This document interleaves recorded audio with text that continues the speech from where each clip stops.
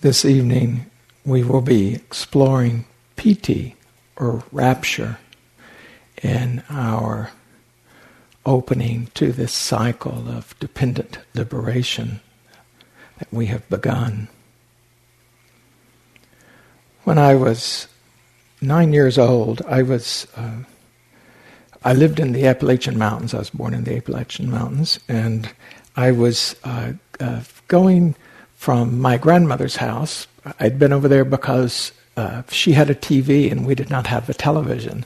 So I would walk, it was within walking distance, and I would walk to her house and watch television, and then walk back to my house. And I was walking back to an environment that had its challenges in many different ways. And so I was a very sort of awake little boy, in the sense of, circumstances kept me alert, so I was awake in that sense that I was reflective and noticing things. But I can remember so clearly walking along the street, minding my business. I was actually thinking about becoming a lawyer. This had been my little dream, that when I would grow up, that I would become an attorney, which, by the way, turned into nightmares when I didn't go to law school. It took me about 7 years to get over feeling guilty about not going to law school, having dreamed of it from such an early age. Thank goodness I didn't. Would not have suited me as well as the Dharma. So there I am walking along, and it's just a normal afternoon, and suddenly there starts to be this feeling in my body.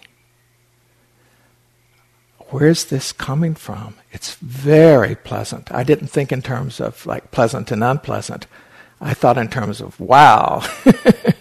And it was a very wonderful feeling of well-being. And at first it had that quality of the gladdening mind, the delight of mind that Gil so beautifully took us through last night. And then it grew in intensity and became what, the Buddhist language is rapture. Of course, didn't know that.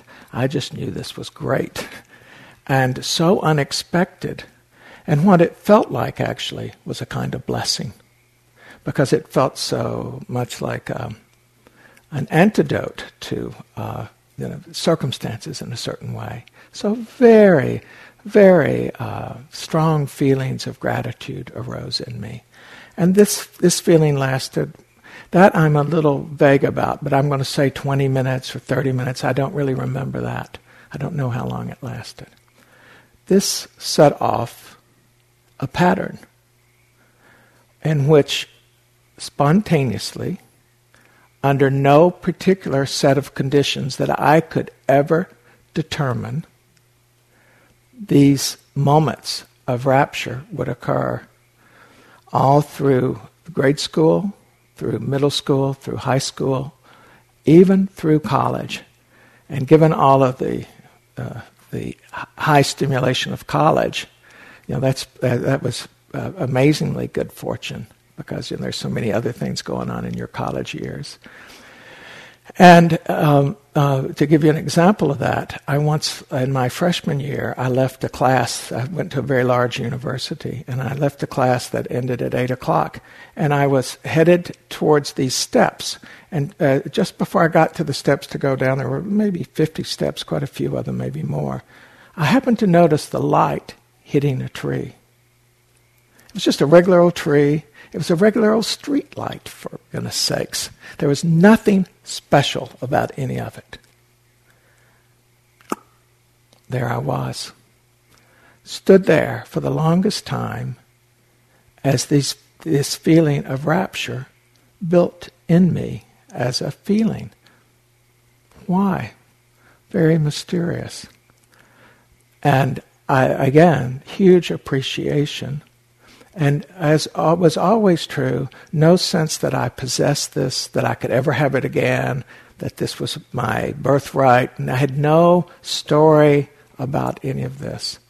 And then walking all the way back to my dorm, staying in my dorm for quite an extended period of time. It would lessen and come back and then fade and fade and fade and be gone. So this would be my first conscious encounter with rapture. I would suspect that if many of you could remember your childhood in its completion, you would have had, in fact, many, many experiences of gladdening the mind. Every single person in here, many times when the mind was in that state of gladness. Because there's even in the Buddhist text, when there's a kind of what I would call innocence, but in the commentaries they call it clear conscience and faith in the object. That one can go into this rapturous state through just this clear conscience and the faith in the object. Faith in the object means this kind of intense interest in, not in a grabby way, but just giving yourself over to it. So I would say that everyone in this room has had many experiences in your life of gladdening mind. The mind really feeling this gladness of mind. And also in your childhood, at least, and for some of you, I know your practice well. You've had a lot of experience with rapture. I mean, a few people in here have just had extraordinary experiences with rapture in that way. And so we open to this state of mind, that this quality of experience that can happen. And as we do so, we want to open to it with respect and watching out for the arising of judging or comparing mind. Because we can easily, in this area, get to thinking what we have had or isn't good enough, or we get to thinking, oh, this is what really practice is about, all of which would be such a misperception. As you recall, this entire cycle of liberation starts with suffering. It starts with suffering. It does not start in a happy place. It starts with suffering. This is the quote I have at the beginning of Dancing with Life from the Venerable Ajahn Chah. There are two kinds of suffering. The suffering that leads to more suffering. That suffering we know well, right? The suffering that leads to more suffering. There are two kinds of suffering. The suffering that leads to more suffering and the suffering that leads to the end of suffering. If you're not willing to face the second kind of suffering, you will surely continue to experience the first. This is a kind of a fundamental choice. And as being here, you've already made, at least for now, that choice. You've chosen to be present for, available to deeply know the kind of suffering that leads to the end of suffering. This is where we start. So there's like a fork in the road, and as Yogi Berra said, if you come to a fork in the road, pick it up. We are in fact picking up the fork that goes to the end of suffering. But the way out of suffering is the way through suffering. In our regular Vipassana practice, we look at the characteristics and use the insight practice for seeing the way that suffering occurs and how we participate so much in that. But as Gil pointed out last night, suffering, in addition to being the predicament, is the solution. Suffering is the immediate cause of faith to arise. This is paradoxical. Gil really captured how all this fits together very beautifully, and I certainly won't try to do another version of that tonight. But just to recall that suffering is the cause of faith. This is a key understanding of the Four Noble Truths. The first noble truth, that there is suffering. So many people think that the first noble truth is the cause of the second noble truth, that there is a cause of suffering. But that's not the way I understand the teachings at all. The suffering is the cause of faith. That we're not doing a study, this retreat of the Four Noble Truths in depth, but it's a very important shift in consciousness, that you, in the willingness to bear suffering, having the courage, ku'er, the heart factor to bear suffering, allows you to have a new choice, to turn away from this repetition, this endless process of going through our identification, our thirst for things, and then finding the ultimate dissatisfaction after we've taken birth in it, and find ourselves in suffering. This radical stepping away from that and going in a different direction with the same kind of cause and effect, this process that we can use from the suffering by our nobility, the nobility of enduring this first noble truth. In a more accurate description, if I'd had the nerve to do it when I was writing Dancing with Life, I would have done it this way, but I didn't have the nerve. A better understanding of the Four Noble Truths would be to call them the Four Ennobling Truths. Because in the Pali, it's a verb language, it's not a noun-based language. And it really makes sense then, doesn't it? The ennobling truths. So this ennobling truth of suffering leads to faith. When we can stay mindful with compassion, this compassionate mindfulness allows us to turn towards the liberation, The Venerable Sumedho talks about this as the good of suffering. The good of suffering. Whew. Nice to know there's good in the suffering, because we have no choice but to experience it in ourselves and in others. Going back to the Satipatthana Sutta, to know experience within ourselves and to know it in other, and in ourselves and another.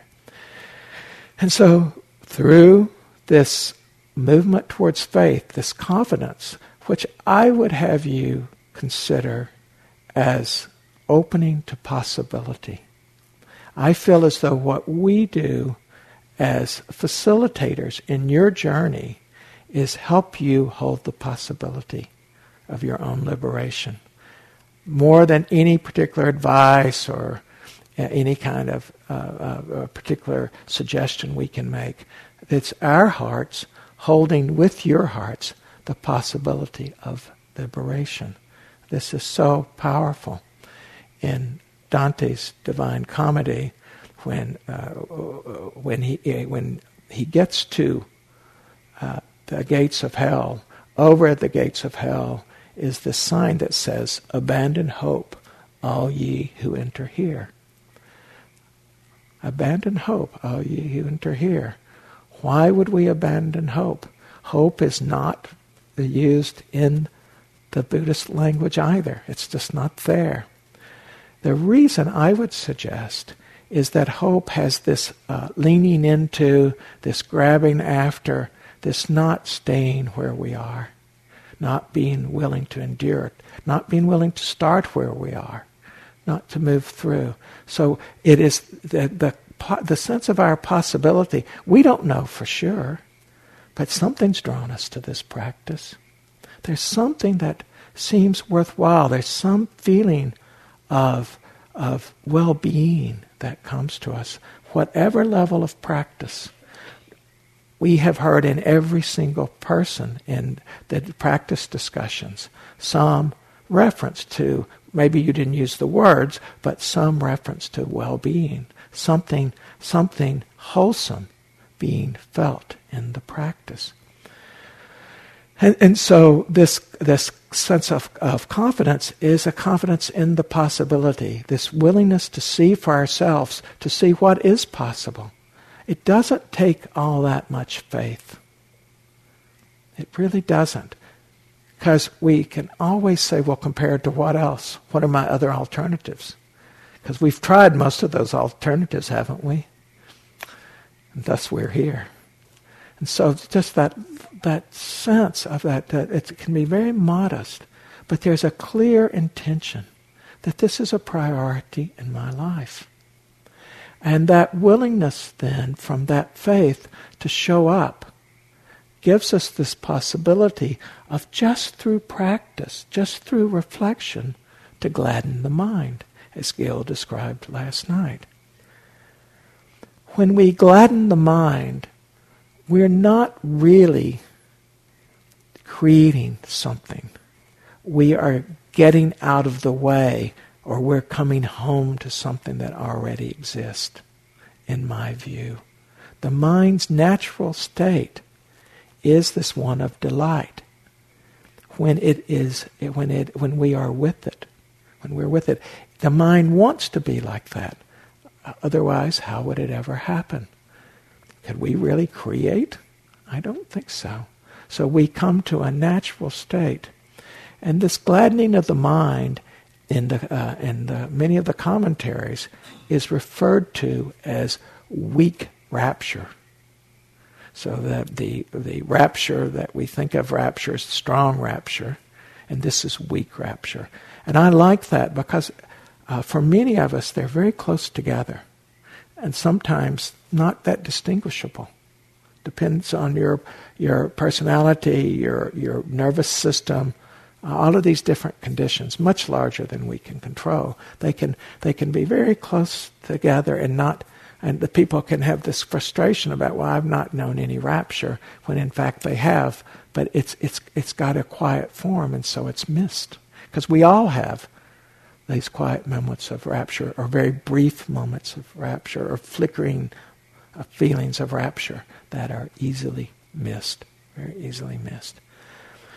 So when we are there in this gladness of mind, this delight of mind, there is a lightness to the mind, because it's feeling good. It feels good. It feels free. It's not hindered.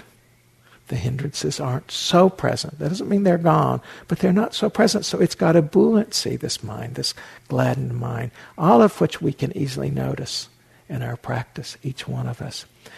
There is an energetic pulse, for those of you who feel energy. There's an energetic pulse to this gladdened mind, even if we're sick, even if we're in physical pain. When this mind achieves this, attains is a better word, this gladness state, that energy is there, even though the body energy can be just almost non-existent. It is there, in my experience, once again, I will say. And there is a certain brightness to the mind that can be detected. So to give you a little, just in terms of regular life, a feeling of this delight. This is from Wu Min.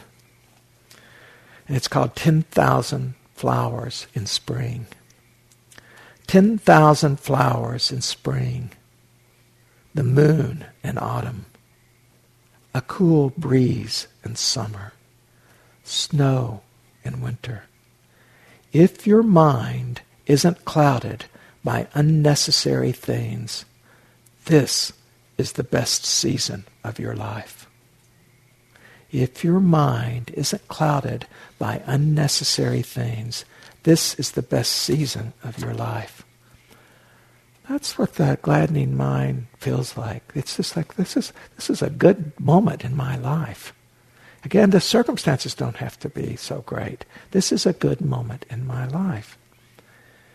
And so as we look at it, we might notice that the mind has a kind of flexibility when it's in this state of gladness. It can have a kind of pliability. It's moldable to fit an object of our attention. So flexible means that it can move to different circumstances, that it can adjust. It can adjust a lot of different objects of meditation we might choose. It doesn't need just one fixed object. It can be present with this gladness with a lot of objects. It can have attention on objects. It can be stay mindful of. And it's pliable. It can fit into a different set of mental circumstances. And it's placeable. You put it there, and it's there. It doesn't bounce off of it. It doesn't push and pull at it. It rests in it. It's placeable. So these are things that I notice for myself in my practice in this way. And so the hindrances are lessened. The well-being, that sense of well-being is pervasive. You can invite that well-being to grow, and it will grow, become more pervasive. This is one of the things about the breath meditation that I feel as though we don't seem to have found the way to really communicate very well. When we're with the breath, we can notice the breath in a way that will gladden the mind. We can notice it in a reflection of, this is the breath of life. This very breath has given me life. We can notice the ease of the relaxation. We can notice the energy of the inhale. And we can notice it from this kind of well-being that Gil was pointing out last night. The same well-being that, I didn't kill anyone today. I've got a breath in this moment. It's an inclining of the mind. You've heard me use this phrase over and over again, and you will for 3 more weeks of this inclining the mind, and just noticing, this breath is peaceful. I'm not struggling for this breath. Just the slightest thing can get us into this well-being in relation to breath. In addition to breath, being out into nature, we can just notice the beauty of nature and feel that gladness of mind, and then increase it by inviting it to spread in the body. So as this feeling emerges more and more strongly, we start to have these more spontaneous experiences around the mind being content.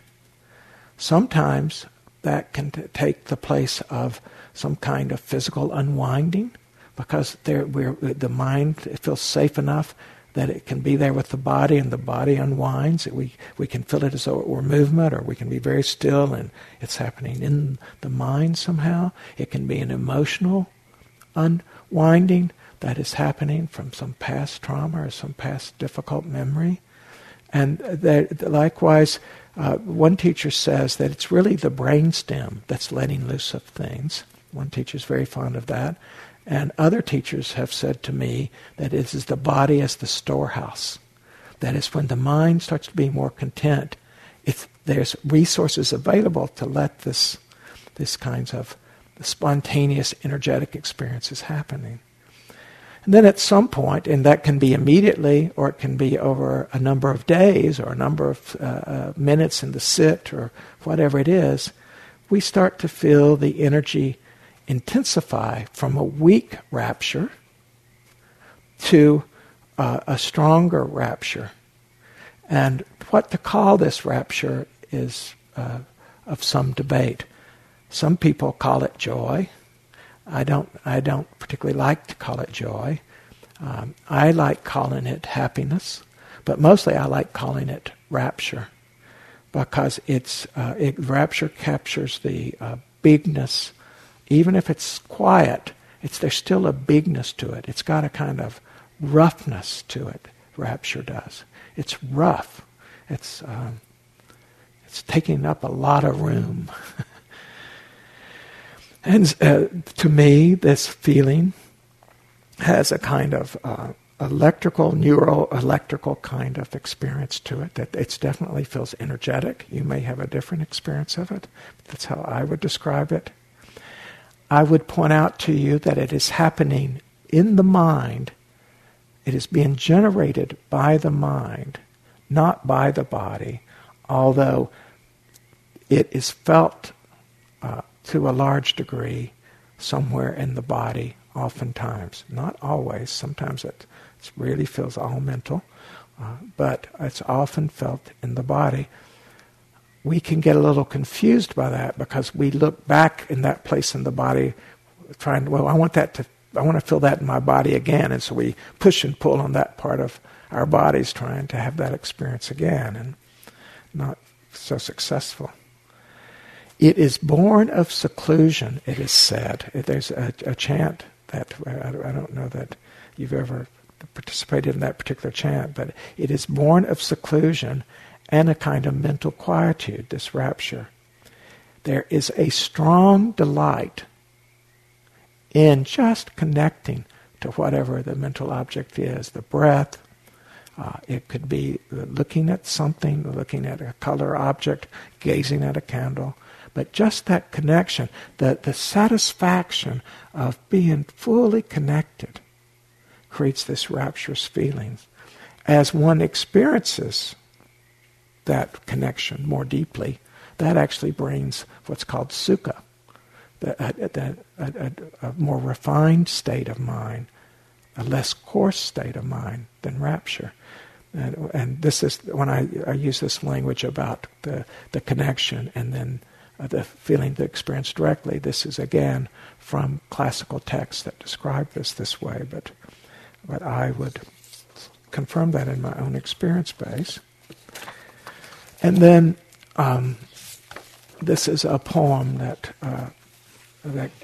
again talks about this kind of spontaneous arising of this. This is by W.B. Yeats. My 50th year had come and gone.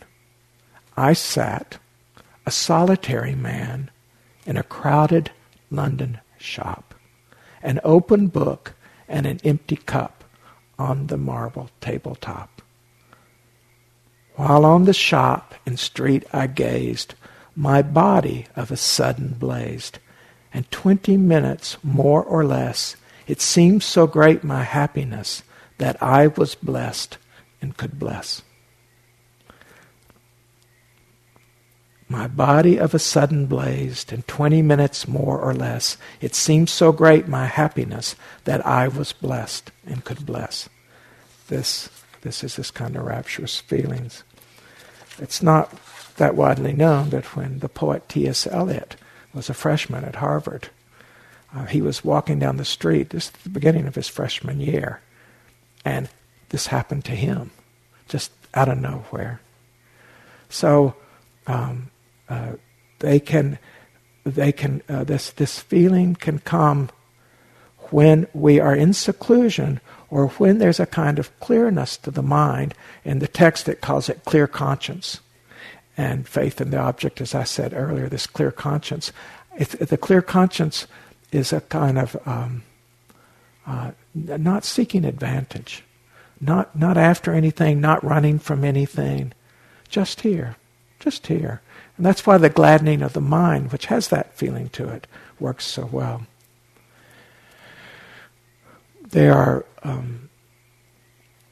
various maps of these states of rapture, but the one that is in the Theravadan system is also, for those of you who have a yoga background, at least in the Shivananda yoga system, these same states of rapture are described in very similar language, which is pretty interesting in of itself. And it's in the broad terms, there's 5 of them. There is a kind of what's called minor rapture, which is also called weak rapture or lesser thrill rapture. And it is when there's like a goosebump feeling on the body, or the hair will stand on end. You will feel the tingling in the hair, or literally the hair stand on end. I have a good friend who's been meditating for about as long as I have in this Theravadan tradition, and he has, on numerous occasions when sitting on these long retreats, had that experience of his hair standing up, and it won't go down. It's like the electricity has made it stand up. You can do that with. And it literally, the hair is standing up. There's a kind of low buzz through the body, and this is one thing that I think is often missed, is that little low buzz. It's like It's really a low buzz. I don't know quite how to describe it. It's like if there was a kind of a massage device that was put on your feet, and there was just the slightest vibration that went through your whole body, just a low buzz.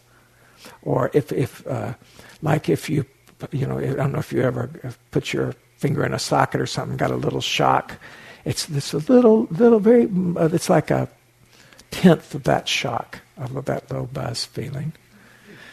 And maybe some of you are laughing because that happened to you, or just the idea of it. It happened to me, and that wasn't the worst of my experience with electricity. Picked up a 220 one time. I was lucky to live. So you can feel very charged with this minor rapture. And you've got a lot of energy, and you may come in to interview and say, I've got so much energy, I can't sleep. Or I sleep for a few hours and then I just wake up. And the teacher will say to you, on retreat, that sometimes we don't need so much sleep. So that's the response that will often happen to that. The second kind of rapture is this rapture called momentary rapture. And this is described as the rapture rushing through the body with a streak of intensity, like flashes of lightning. And it doesn't last long. There may be a series of them, but they're quick and they're over. Some people say they happen quick because they're so intense that you can't take them for very long. Other people say, no, it's just their nature that they are sort of momentary in nature, not have anything to do with how intense they are. The reason I mention that is because, again, in my experience with yogis, people report experiences that I think have this quality of momentary rapture, but it's very small and it's just not being noticed as such. And it's not so important that we label it. It's only our ideas that cause us to get so caught in it. We also want to be very respectful of rapture. It can be very taxing to the nervous system. We can get very tired. It can sort of do in our ability to sit or to have mindfulness and all. Be very respectful. I once was doing a practice on a retreat, and I started having these flashes of momentary rapture, and they were very painful to the body. They were way too intense. I was not practicing skillfully for what I was practicing. I was in over my head. And the nature and the way I was in over my head was beyond the experience of the teachers I was working with, and so nobody knew what to do.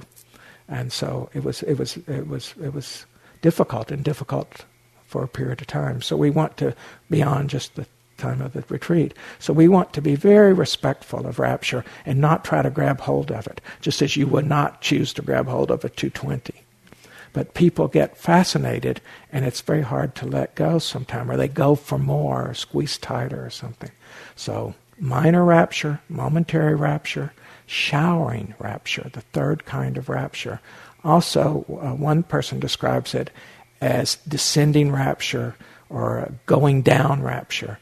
And this is when it breaks through the body like waves, this kind of rapture. It is considered a more refined rapture than the first two. And this can go on for some time, these feelings of rapture. Again, they can be very small, and you may have had this experience and not noticed it. May have had it a number of times and not particularly noticed it, but you may be recognizing it now. And I know some of you are having experiences right now that you will recognize as this experience. It can be occurring in one place in the body, or it can be through the whole body. It can move in different places in the body. This wave-like feeling, just very up and down, just coming down through the body. Again, they can be very small, very large. The fourth kind of rapture is this so-called uplifting rapture. And this is when the body starts feeling very, very light. And once again, I've had numerous yogis who did not think of themselves as having any rapture report this experience of how light the body feels.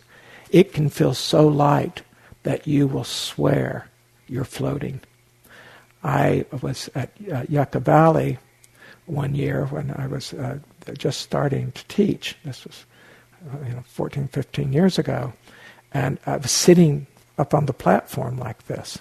And someone else was going to be doing the talk, but I was just sitting there, and suddenly this body became so light that I literally reached down with my hand to touch.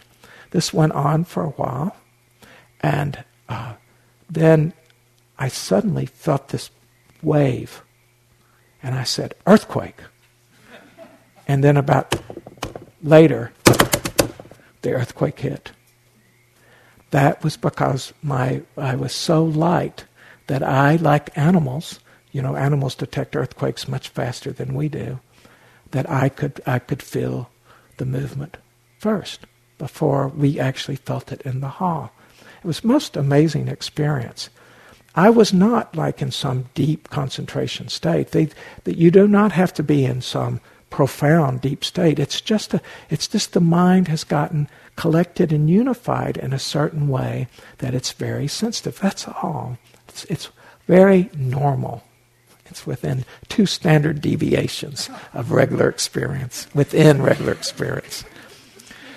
So the claim is that in fact one can levitate from this kind of rapture. And you can believe or not believe that, and these people have all these things they'll write and tell about that. I don't take a point of view about that. And then the 5th kind of rapture is prevailing rapture. And this is when your whole body is enveloped in these intense feelings of some kind. It's described as being like a flood or like a boulder that fills a whole cavern, that it's complete. Your body is just encased in this rapturous state. And again, it can be quite fulfilling or can be overwhelming in time. We can get our nervous system can be ready for it to end, and it doesn't end. So we're going to be very respectful of this. From my perspective, and I've deliberately told you about some of my experiences, and some out of many. So I have a lot of experience with this thing we call rapture. From my experience, if I could only have one of the two, I would have gladdening of the mind any day of the week. I would always choose gladdening of the mind. Gladdening of the mind creates, in my experience, the necessary condition for both samadhi concentration, the jhana practices, going into access concentration, then into 1st, 2nd, 3rd, and 4th jhanas, and it creates going into the vipassana. This single factor of having concentration just being out there by itself does not seem that rewarding to me. Now, when concentration is there as part of the jhanas, there's a greater experience, there's a greater context. That's another matter. But that has a whole other feeling tone to it than just concentration. We're moving towards this more integrated state as we've gone from this faith to gladness to now concentration. But when we isolate it like this, beware of reifying it. And to remember that it's part of an experience. It's not a destination. This is just a place we're passing through towards our destination, which is liberation. And certainly it is coarse as an experience compared to sukha and even one-pointedness, this one-pointed ekagata, that this when the mind's in total equilibrium, far, far superior. So when sometimes people are lamenting not having more of those kinds of experiences, I will point out, but look at this sukha you have. Look at this equanimity you have. much finer experience, much more a subtle level of consciousness. There's, again, because a number of you have a yoga background, this rapture, as I've described it tonight, is a little different than what is meant by Kundalini. For the Kundalini arising, that's slightly different thing. It's got I would give a whole different structure to that, but some of the factors, some of the feelings might be the same. But I would give that a different structure. And again, for those of you in yoga, this Shaktipat feeling, I would give as they're all energetic experiences, but of a different nature. So, don't try to smesh everything together. Treat each thing as its own thing when you're practicing in more than one tradition.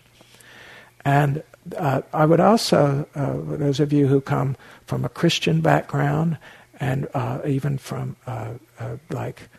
ecstatic dance of various kinds, Sufi dancing or African dance, those kinds of trance-like ecstasy states are different than what we're talking about here. These are particular states that have been induced through the mind, and again, treat them within our own way of practicing, so we don't confuse ourselves.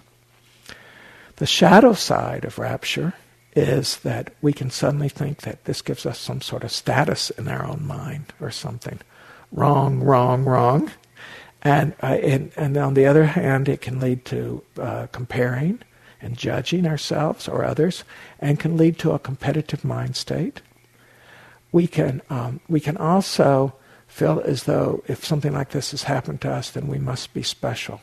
Just as with an insight, it's very painful to encounter a yogi who has somewhere in a retreat had a big insight, and the way they recognized it, or the way what they heard a teacher say, led them to feel as though that they were now really special because they had this insight of arising and passing, or some other insight, and then to have for them to go on, there has to be a disabusement of that specialness, because that specialness represents clinging. It's taking birth, and it's in the way of something else would happen.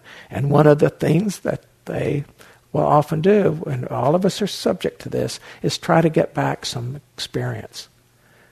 So we spend, I've met people who have spent, many retreats trying to get back to an experience that they had at their first or second retreat, or even under a drug that they're trying to force an experience in. And it's in the way of that ever happening, ironically. I have a very good friend who laughs about this, who's a very dedicated practitioner, who for years would come on retreat trying to duplicate a memory. Maybe not so useful. And we can certainly create the selfing that then has to be let loose of. One way to think about this is what I consider to be a misperception about what this journey of dependent liberation is. I would not call it a hero's journey. I would not call it a hero's journey. This is that's to me a bit unfortunate that it's become that way, because it brings up the warrior class idea, the warrior. I'm going to conquer this. The Buddha tried that. He was from the warrior clan.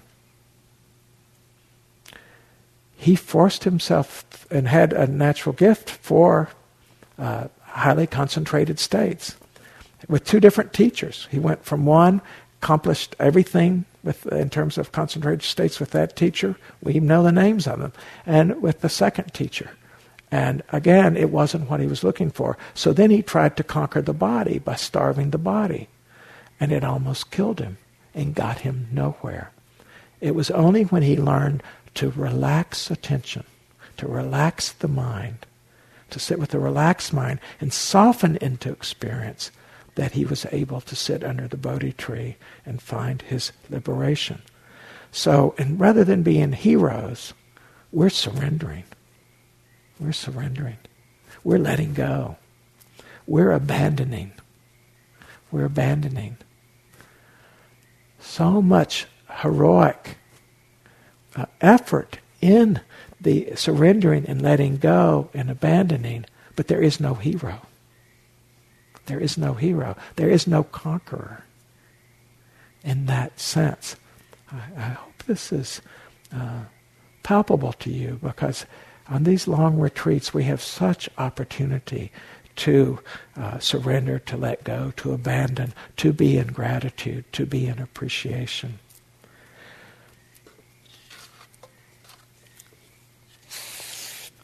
In light of this treating our experience as a surrender rather than as a hero, I wanted to read you a story from an Aikido teacher, a fellow named Terry Dobson. I first met Tija in an Aikido dojo. Goodness, a long time ago, 26 years ago or something like this. Tija was a wonderful Aikidoist. I was not. And I was just getting started in this at much too late of an age, at middle age, to start Aikido. But I had a wonderful time in Aikido.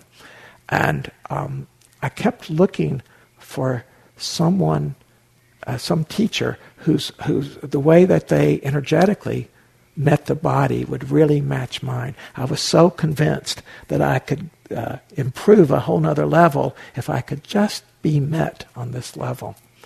And finally, we had all sorts of really incredible people wander through the dojo. I mean, really like amazing people of what they could do energetically.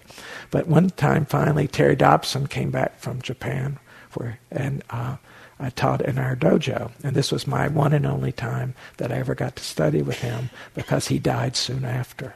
And this is a story about his coming to his own realization about not being a hero, but surrendering. The train clanked and rattled through the suburbs of Tokyo on a drowsy spring afternoon. Our car was comparatively empty. A few housewives with their kids in tow. Some old folks going shopping. I gazed absently at the drab houses and the dusty hedgerows.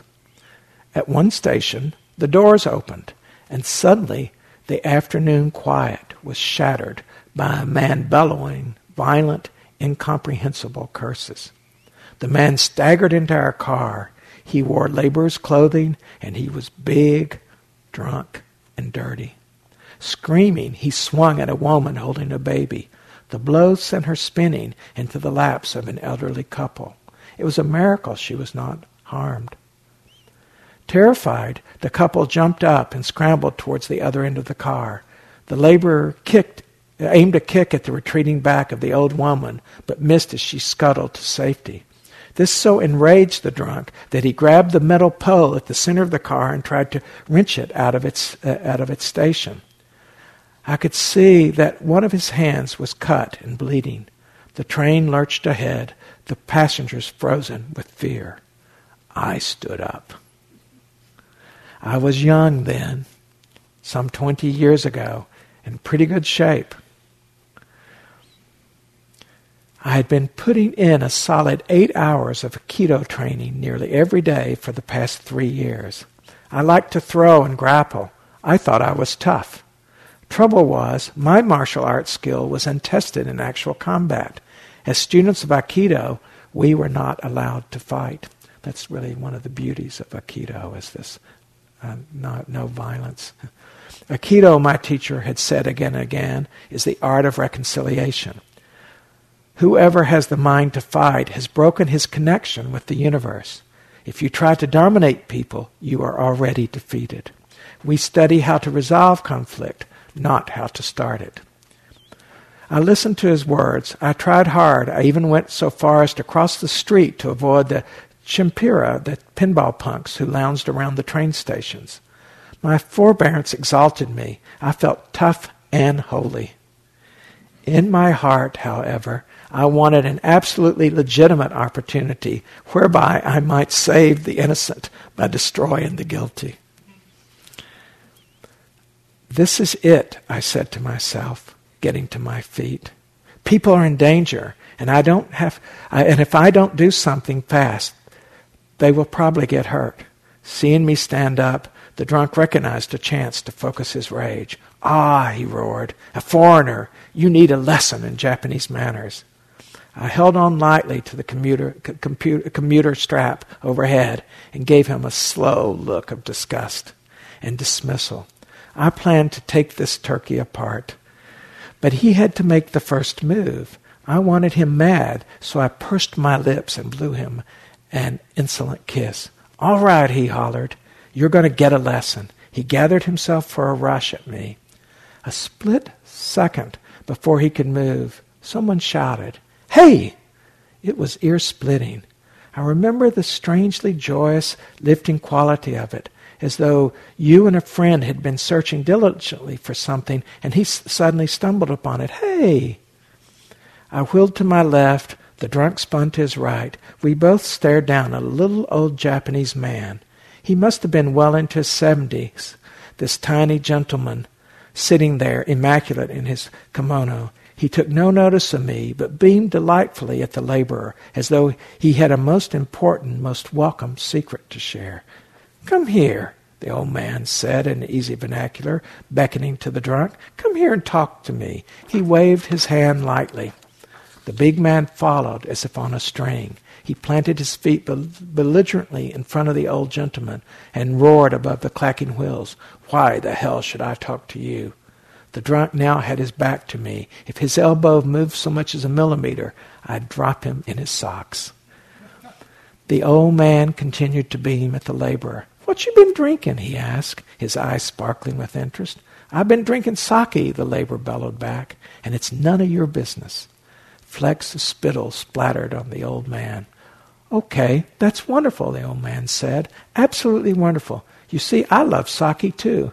Every night, me and my wife, she's 76, you know, we warm up a little bottle of sake and take it out into the garden, and we sit on an old wooden bench. We watch the sun go down, and we look to see how our persimmon tree is doing. My great-grandfather planted that tree, and we worry about whether it will ever recover from those ice storms we had last winter. Our tree had done better than I expected, though, especially when you consider the poor quality of the soil. It is gratifying to watch when we take our sake and go out to enjoy the evening, even when it rains." He looked up at the laborer, his eyes twinkling. As he struggled to follow the old man's conversation, the man's face began to soften. His fists slowly unclenched. "Yeah," he said, "I love persimmons too." His voice trailed off. "Yes," said the old man, smiling, "and I'm sure you have a wonderful wife." "No," replied the laborer, "my wife died." Very gently, swaying with the motion of the train, the big man began to sob. "I don't got no wife. I don't got no home. I don't got no job. I am so ashamed of myself." Tears rolled down his cheeks. A spasm of despair rippled through his body. Now it was my turn, standing there in well-scrubbed youthful innocence, my make this world safe for democracy righteousness. I suddenly felt dirtier than he was. Then the train arrived at my stop. As the doors opened, I heard the old man cluck sympathetic. My, he said, "this is a difficult predicament. Sit down here and tell me about it." I turned my head for one last look. The laborer was sprawled on the seat, his head in the old man's lap. The old man was softly stroking the filthy, matted hair. As the train pulled away, I sat down on a bench. What I had wanted to do with muscle had been accomplished with kind words. I had just seen Aikido tried in combat, and the essence of it was love. I would have to practice the art with an entirely different spirit. It would be a long time before I could speak about the resolution of conflict. Each of us is each of those people in this description, this essay. Each of us. We're that drunk. we're this warrior that we're going to make things right for our own self, or for the sangha here, or the kitchen, or whatever it is. We're the old couple. We're the woman with the baby. Our minds go through each of these experiences. We confront that rage in us. We feel that loss in us. Sometimes we go to fear because we can't stand the sorrow. And yet, there's also this part of us that can gladden the mind, just as the old man did for the laborer. We can gladden our own mind. We can move into a gentleness through appreciation for just what's here now, just surrendering to what's here now, abandoning our holding on to the sorrow, or to the anger, or to the confusion, or to the disappointment with something about our practice. We can abandon, we can let go of all of this, surrender, and just be there in this kindness. This kindness is a well-being if we notice. If we notice, in this moment, the mind's not torn apart over anything. Just this moment, it may be a few seconds. That's the gladdening of the mind, just there. And we can let that gladdening spread so that there's a feeling of gladness. And then this mind that's placeable, that's flexible, that's moldable, that we can just rest in whatever experience of breath or whatever it is we're working with as our object, and invite this collection and unifying of the mind, gathering it in, as Heather said at the beginning of the retreat, and then becoming one with the experience, just resting in it, letting that, whatever that is, that's like the matted hair, the dirty matted hair, letting that rest in our own collected, unified gladness. It's open to us. What we have as an experience after that isn't so much our business. This is in the range of our choice. And then what happens is all these big circumstances. But in this coming day, let's see if we can open with this more quiet, this more gladdening, just being more available, not so much doing, just being available. Let's sit for a moment.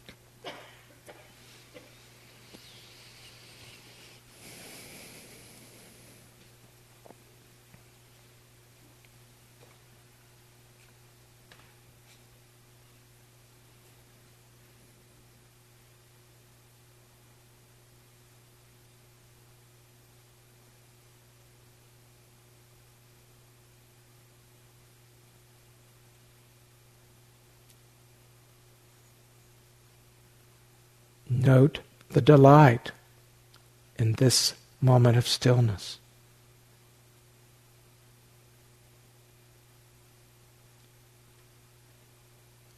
Feel the mind's delight in the quiet, in the stillness, just now.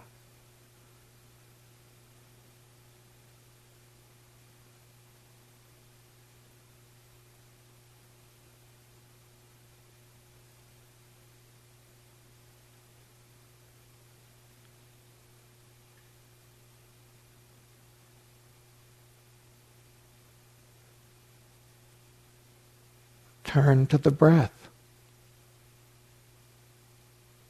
Feel just one breath as a gift of life.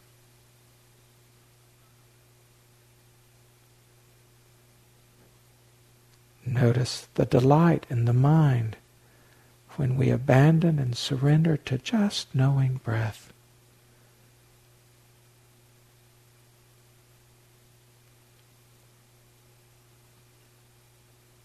This is the way to concentration.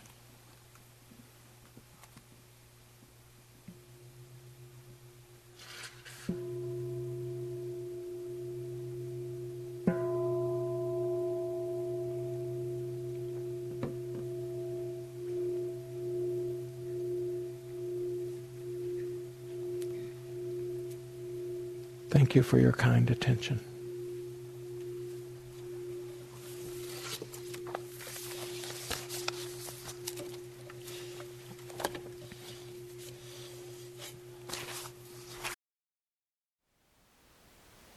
Thank you for listening. To learn how you can support the teachers and Dharma Seed, please visit dharmaseed.org/donate.